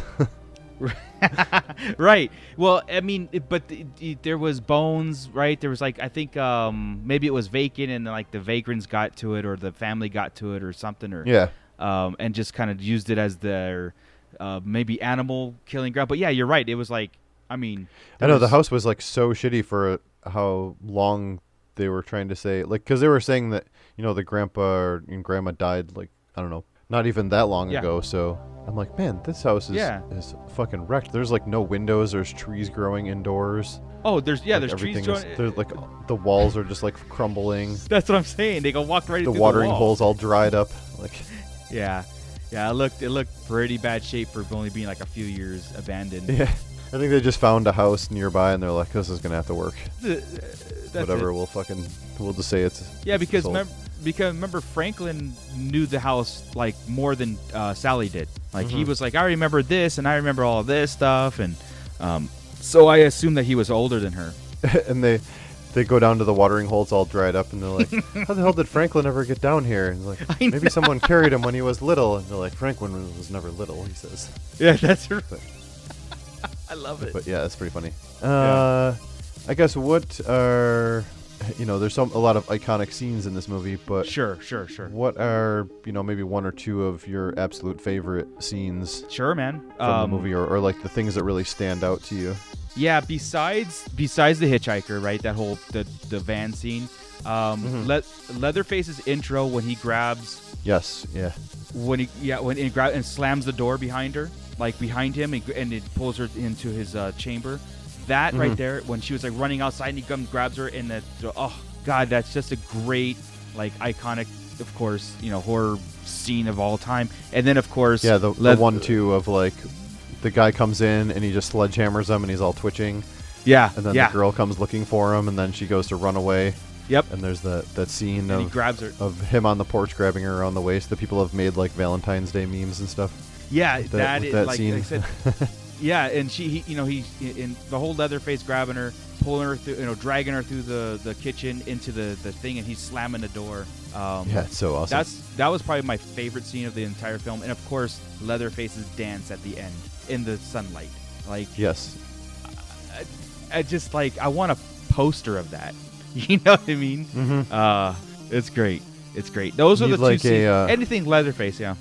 You know what you need is like a video projector wall, and then just have it on like a 10-second loop where it's just playing all the time. I love it. High def on the wall. Yeah, that would be awesome. I mean, what movie, even to this day, has that psychoticness, or that, you know, with the killers dancing in the streets after the woman gets away and all that stuff, and it's like, he's just having fun. You know? Yeah. This is great. Yeah. Absolutely, yeah. What is? Yeah, obviously the whole like first two kill sequence is an amazing part. I love the part when you get like the humanity of Leatherface, where the third person comes into the house when Jerry gets there and he takes him out too, and then Leatherface has like his panic moment where he's just like having a breakdown and he's, you know, right, wailing and running around the house and looking out the window and stuff. Yes. And it's that moment though that it kind of gives you the perspective of, well, he's confused, you know, he's a simple guy. He's maybe a little bit slow and doesn't know what's going on. He's been taught to protect his home. These people are just all of a sudden, he probably hasn't seen 3 different people enter his house ever in his entire lifetime. Yeah, it's like anxiety. And all of a sudden, like the third different person in a row entered his house, and he's like, "What in the fuck is going on here?"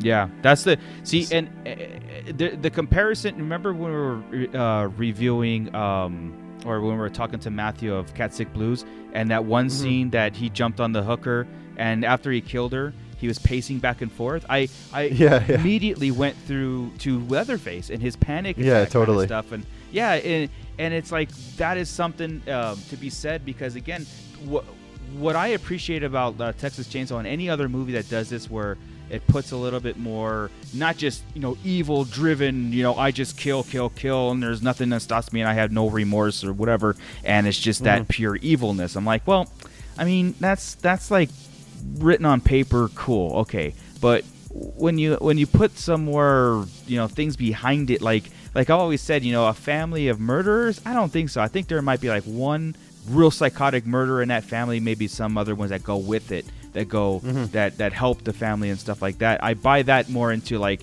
here's 5 people and they are all deranged and all from the same family and are all sick and twisted and driven by evil, blah blah blah. And to show that the maybe some torture things that Leatherface was going through, you know, even when they were torturing at the end, he was flipping out. In that, like I said, some not necessarily humanity, but maybe confusion and anxiety, and not knowing what he's doing. And you've seen Leatherface, right? The prequel to all this stuff. So Yes. maybe there's some. I haven't seen it, and I've been waiting to watch it for a review of the show too. So I want to know if there's a little more to that. Like there's reasons why, you know, he dresses like a girl sometimes, and he's obviously the brute force of the family. He's the ones that, you know, just kills people and slaughters them. But he's also, you know, he's the one also who made a skin mask out of victims too, and wears them, and you know, and Sure, yeah. it's just such a great character, you know. And he dances at the end. I love it. My other favorite scene is actually going to be right before the chainsaw dance. From the time that Sally breaks out of the house, and then they come chasing after her, and the hitchhiker has his razor blade, and he's just like slashing her back over and over and over again, and she's trying to get away, and it's so brutal. And it's very subtle, but you're like, oh my god, like that is like horrifying that she's just getting slashed over and over again. But then you go into the truck pulling over after it runs the dude over. Which is also amazing. I love it. And then you get the great scene of the truck driver throwing the fucking wrench to hit Leatherface and dropping him, and he cuts his leg. That's right. So He chainsaws his leg. Yeah. It just goes through this great range of emotions where you're like, oh my god, and then you're like, oh, that's pretty funny, and then you're like, oh my god, and then like, oh, that's pretty awesome. Like, exactly. Oh man, you're talking about like some of the kills of this with the truck running over the hitchhiker dude.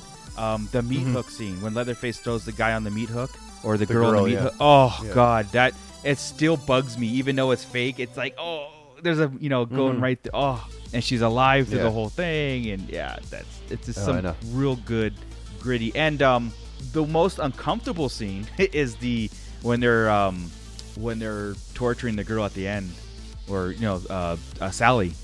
Yeah, when she's just screaming and they're sitting around the table like laughing and howling and talking shit to her, and I mean that's like psychological torture at its best. Yeah, I also like that they're kind of not good at it.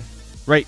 Like obviously they're they playing could with have her. just they could have just like killed her and done whatever, but then they're like, oh no, we gotta like have the old man smash her head, and then they gotta fucking do this and that, and then she ends up breaking out just because they're kind of morons. They took too long. Yeah, they took too long. Yeah. I mean, the grandpa was awesome. I mean, that's the thing too. There's actually like written characters. None of these characters in this movie are mindless, just kind of throwaway characters. Everybody has like this backstory. You know what I mean? Like from Grandpa to Leatherface to Franklin to even Sally, you know, to the hitchhiker. Everybody has this like long backstory and their actual characters, you know, which comes into play with, you know, Texas 2 and moving forward and stuff like that. But that's what it's one of those things that's why it hit to home so much that, you know, watching it growing up and revisiting it today, it's just, like I said, it just holds up so much because these are like comic book characters, you know, like what the hell, Grandpa? And he's the best at it. He takes the hammer. He can't even grip the hammer, right? He's so old. Yeah. That's great. The only thing I could even say remotely like critical of the movie is just there's definitely a lot of continuity flaws and technical stuff like that, but considering the time and the budget and everything, it's like it's one of those things where you go, oh yeah, like it's clearly a flaw, like when she jumps out the window and they show her surrounded by broken glass, and then they switch to the shot of actual Sally, the actress that played her, and there's no glass around her, and she gets up to run. Like, right. Yeah, you know, like silly stuff like that. But exactly, it's like you can't really fault it just because of the fact that they probably only had money to do that one time. So yeah, exactly. Like one take, that's it. Move on. It's probably going to be cut anyway. Yeah. Yeah. It's hard. Like again, with little nitpicky stuff here and there, it's hard pressed to really, you know, find anything that's like bad about the movie. Now, I've heard people that don't like the movie just because of it being too too violent, too I don't know, violent for the sake of violence. You know, the torture scenes and stuff like that. Yeah. I get it to the point where people don't like when they just kind of like, it's just disgusting. It's just like, over the top, whatever. It's like, yeah, it is, but it's like Texas teeters on that line of going over the top, right? And right at that line, as soon as it starts, like, oh man, I don't know if I could take anymore as a viewer, and it cuts and it goes to the next scene. Yeah, I mean that would be the only thing. It's like I don't really have any like major problems with anything in the movie, No. But like I said, I've heard other people's complaints of that too. Where that's just and a lot of people are confused of the state of the beginning of the film when it says based on true events, right? Or these things happen. So I don't know if you got to explore that at all on. Not really. No. Yeah, I haven't either because there's really nothing definite about what took place. If it was based on something like maybe there was a murders that took place in a similar fashion as far as like one guy and a Hitchhikers or whatever it was, and they just took it in certain aspects of the film were true events. So it's always confusing that way. As far as I know, I think that was something that was just used for the sake of shock the story. Like it's not actually really. Yeah, it could be like based on anything specifically. I think I've heard that there's like kind of a culmination of some people, but I don't think that it. I think that was more of like a plot device to add to the story or whatever, just a thing to generate buzz about it. Yeah. Because I think that Tobe Hooper has said that he didn't have nothing concrete. One specific like inspiration about it. Right. And like I said, and Tobe Hooper, which has directed some of my favorite films, this being one of them, of course. We picked two great directors, Joe Dante and Tobe Hooper, this week to dissect. So, yeah, man. I again, like talking about it, I want to watch it again tonight, right? And I just got done watching it for like maybe the 400th time. So. Sure. Well, why don't we give this one a rating? Sure. I guess just for the sake of a technical standpoint that we should rate it, but obviously if it's my number one movie, then I'm just going to have to say that it's a 10 out of 10 for me. Absolutely. It's a 10 for me. I think I've it's funny because it's like this is not my number one movie, but it's on my top 5, and it's one of those that will never get off my top horror list ever. Even some of my top movies are not a 10, but this one's a 10. Yeah, and in the same aspect, there's something like, I guess I feel by the way that I will rate things is I could rate something as a number 10, but or a 10 out of 10, but not be one of my 10 favorite horror movies too. Exactly. Like a good example would be that I always struggle between a few different like John Carpenter movies, and most of those I would say are like 9 and 10s, but it's like which ones do I really like the best? Because I can't have like 4 John Carpenter movies in my top 10. I know, right? Because then it's a little biased. It's like me with trying to talk to people about like my favorite movies of all time, not just horror movies, and it happened to be like, most of them are Steven Spielberg movies, but you kind of get in that that little closet or pigeonholed and like, that's all you like. It's like, well, yeah, I mean, I like John Carpenter and he just makes great movies. So yeah, but I think that is a pretty fair rating. Yeah. To say, that it's definitely, it's weird because I was explaining to my son how like the rating scale works on IMDb. Because he'll look up stuff a lot too as we're watching stuff, and he's starting to kind of like do the connecting the dots thing that I do. Right. And he looks up something and he goes, "Oh, it must not be very good because it's only rated like a 5.7 or a 6 or something." And right. I go, "Oh, well, if it's a horror movie and it's rated a 6 on IMDb, it's probably fucking sweet. It's probably excellent." Exactly. Yeah, and then he's like, "Really, a 6?" And I go, "Well, yeah, because you have to think of it as like a law of averages where half of the people are going to go on that don't like, there's a bunch of people that don't like horror that are going to go on and go, fuck this movie. a bunch of people that like horror that are going to try and be, smarter than they need to be. Right. Or be the edgy person that says, I hate this movie.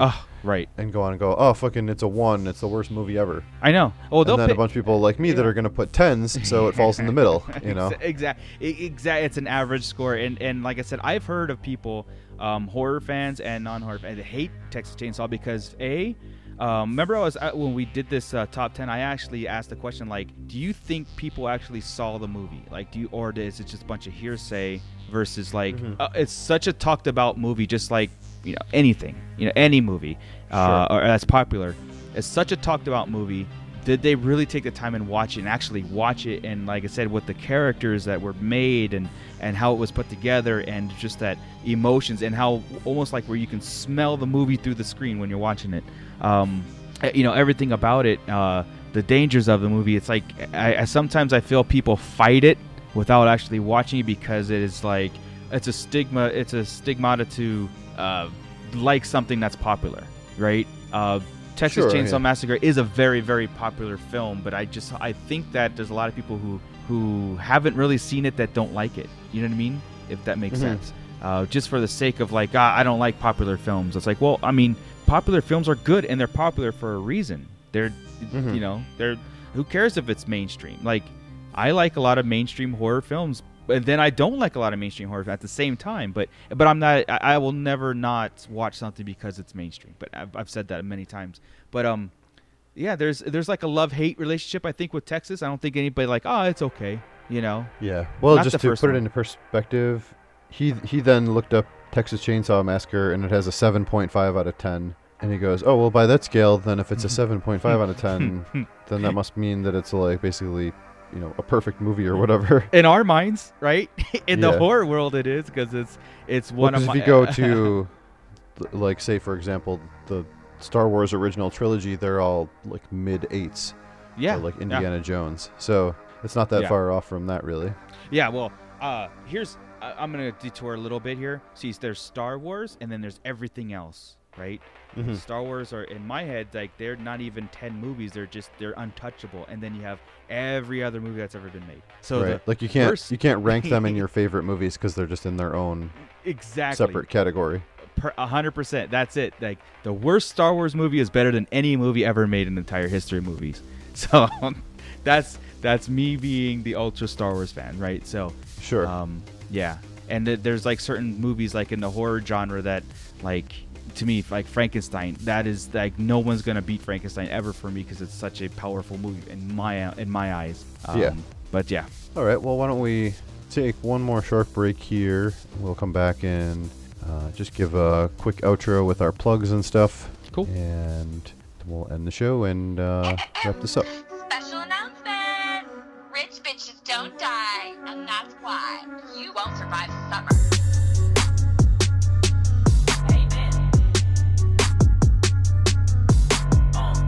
Salty, I saute the bitch. A light jacket and I slay the bitch. Big body on display and shit. This is just another day and shit. Was down for love, I got played and shit. Cameras flashing down, play the dick. I would never ever claim your dick. And interviews, I'm like, who is this? Bitches trying to put an enemy. Producers still sending beats. I send it back in like a day or so. You bitches writing slow like centipedes. My crib got amenities. I just bought a T-Rex tooth cause I'm trying to stone on Mr. Flintstone. One look and your bitch gone. Turn a T-Rex tooth to a chain. She costs more than your range. I'm a diamond in the rough. Fancy diamonds by the way. I've been making moves, been writing rhymes, been stacking comments. But you, hold up, bitch. Can you survive the summer? Whoa, you won't survive the summer. Look, you won't survive the summer. Yeah. Can't stay alive much longer. Look, you won't survive the summer. I just want to get in my Ferrari and drive real slow so everyone can see my face.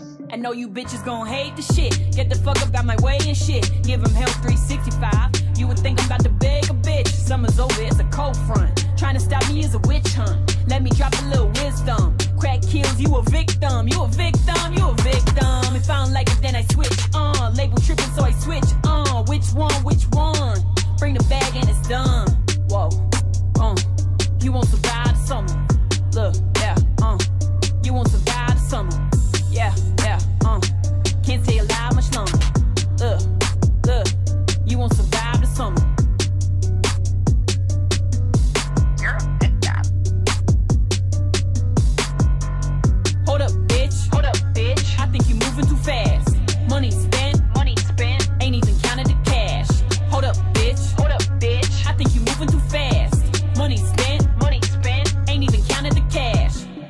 ain't gonna last, it ain't gonna last, it ain't gonna last. You about to fall on your ass. Look, you won't survive the summer. You won't survive the summer. Damn, they getting dumber and dumber. Dumber and dumber and dumber and dumber and dumber and dumber. Shit, you won't survive the summer. I know these Chanel shoes are ugly, but that's your rent, bitch. Okay, we are back to wrap the show up. But before we leave, we just wanted to kind of fill you in on some of our other stuff and just remind you of our social media and where to find us at. Why don't we start with you, Marco, and just kind of tell us what else you have going on besides hanging around here. I know you were doing your other podcast and you've been kind of a regular guest with another show too recently. Yeah, on the RLU, the Raw Live Unedited Podcasting Network, I've been a frequent guest on their Podcasting Dead, which is their Walking Dead, Fear the Walking Dead show. That's a lot of fun because that's a show that I follow really dearly, from the comics to the show, and I know that you watch the show also. So I just did another guest spot for the Fear the Walking Dead mid-season premiere, and I try to hop on to like some of the important shows, like the premieres or the finales like that, and have fun with Rich and Ernie that run that show.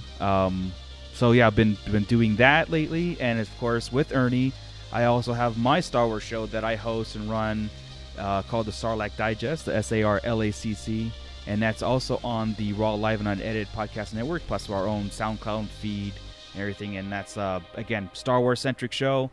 We actually have a spin-off show now of that with one of our other co-hosts, Chris, aka Darth Dad. He does a Hoth Topic show, which is on our same feed, so you don't have to go searching for it. But he breaks down a little bit more concentrated of what we talk about, broad generals, what's going on in the Star Wars world. We'll break down movies and comics and books, but he will break it down even further. So it's one of those the things that's like cool to have a spin-off show from our show, you know. That we're in the midst of doing commentary and breakdown of the movies. So I think we just finished episode 2, Attack of the Clones. So we've been doing a sort of mystery science theater, but real lore breakdown too of the movies. So it's been a lot of fun. No, I've actually been listening along with your commentary split up, and it's kind of fun because I want to say I've only seen those movies 1 or maybe 2 times each. Yeah. And so it makes me want to go back and watch them again now. Yeah, it could be. I know the movie enough that I can listen along and like follow it in my head. Yeah, sometimes that we'll like blurt out characters that we already assume everybody knows, and I mean to the fullest of alien races and ships and planets, and we just talk about it like it's second nature. And that's something that we have to try to get better at, like explaining the scene and who is this guy and going on. But yeah, well, if anyone's listening to a commentary about the movie, they probably know the characters for the most part. So yeah. But no, that's been fun. I've been checking those out. Well, cool, man. And also with Chris's show. Yeah. And I had talked to him briefly about having him come on to do Friends Till the End sometime, which I think will be fun. Oh, absolutely. Absolutely. I'm going to tell him no Star Wars talk except talking about his podcast. Exactly. His side topic can't be Star Wars as well. Nothing Star Wars. Yeah. Chris can do it. He has to have a different topic. Yeah. Just listen to each other breathe for an hour and a half. Yeah, but no, that'll be fun. Right. I'm looking forward to that. Yeah, and speaking of other Raw Live and Unedited shows, by the time this show comes out, it should already be out, where I'm going to try and revive a show that Rich used to do called What's Worth Watching. Cool. I've been on that too. Once a month, him and I will just kind of get together and suggest a few movies, or he might throw in some TV shows, but I don't watch TV shows. Right. Of just stuff that we wouldn't normally talk about on the show. So I suggested like 3 movies that were all not horror movies that I wouldn't have reviewed on the podcast anyways. And we don't review them. It's like a short 1 hour type of show. Right. Where we just kind of mention it and say a little bit about it, and have a brief conversation about the movie or those types of movies. And we go on a few side tangents, and there was a little bit of catching up involved because we hadn't talked to each other, talked in a while. But right. Yeah, that's going to be fun. Hopefully that will be once a month, and we're going to take turns hosting and producing the show. So the first one he did, and the next one I will be the lead host and produce it. Cool. So that well, by the time this is out, that should already be out, and that's on Raw Live and Unedited Podcast Network, on all of your podcatching apps, podcast aggregators, if you will. Podcatching. That's good. I like that. Yeah. And then we also, by the time this comes out, probably our guest spot with Horror Mafia should be out by then too. Yes. Which that's our pal Joey from one of the recent Friends Till the End episodes, his show. And Marco and I are going to be joining him to talk about a couple of movies that we interviewed people on our show. Can't wait. So that'll be fun. And yeah, as we're recording this, we're recording that show in a couple of days, but they usually put the shows out pretty fast, I think. Cool. And I don't put them out very fast. So, so we'll see. Sometime around that same time, check out Horror Mafia and look for Marco and I on that. Nice. And as far as everything else coming up, we talked about all of our October stuff, and we'll come up with something interesting for a show in between, and maybe possibly have another interview show too before then. But during all the October stuff, we'll put all the interviews and Friends Till the End shows and all that stuff on hold so that we can just focus solely on these movie reviews.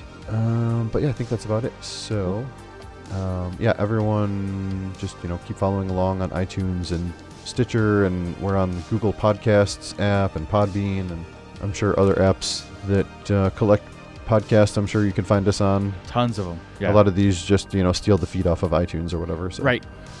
So yeah, keep subscribed there, rate us, review us, leave some feedback, and jump in our Facebook group page under Who Will Survive Horror Podcast, and our Instagram. I don't know what Instagram is. That's future. Yeah. Gams is like an old-timey word for legs, so it's Insta legs. I think that's yams. Yeah, check out the gams on that lady. That's old-timey talk. That's old-timey. Yeah. Definitely don't find us on Instagram, so no, we don't have a page there. Not yet. But on Instagram, there's a Who Will Survive Horror Podcast. And yeah, stop by, drop a comment, or put something on our Facebook group or whatever, and let us know what you think. If you listen to the part about our debate, or not necessarily debate, but the hitchhiker marking the van, and you have your own opinion, then go on and tell us what you think on any of our social media.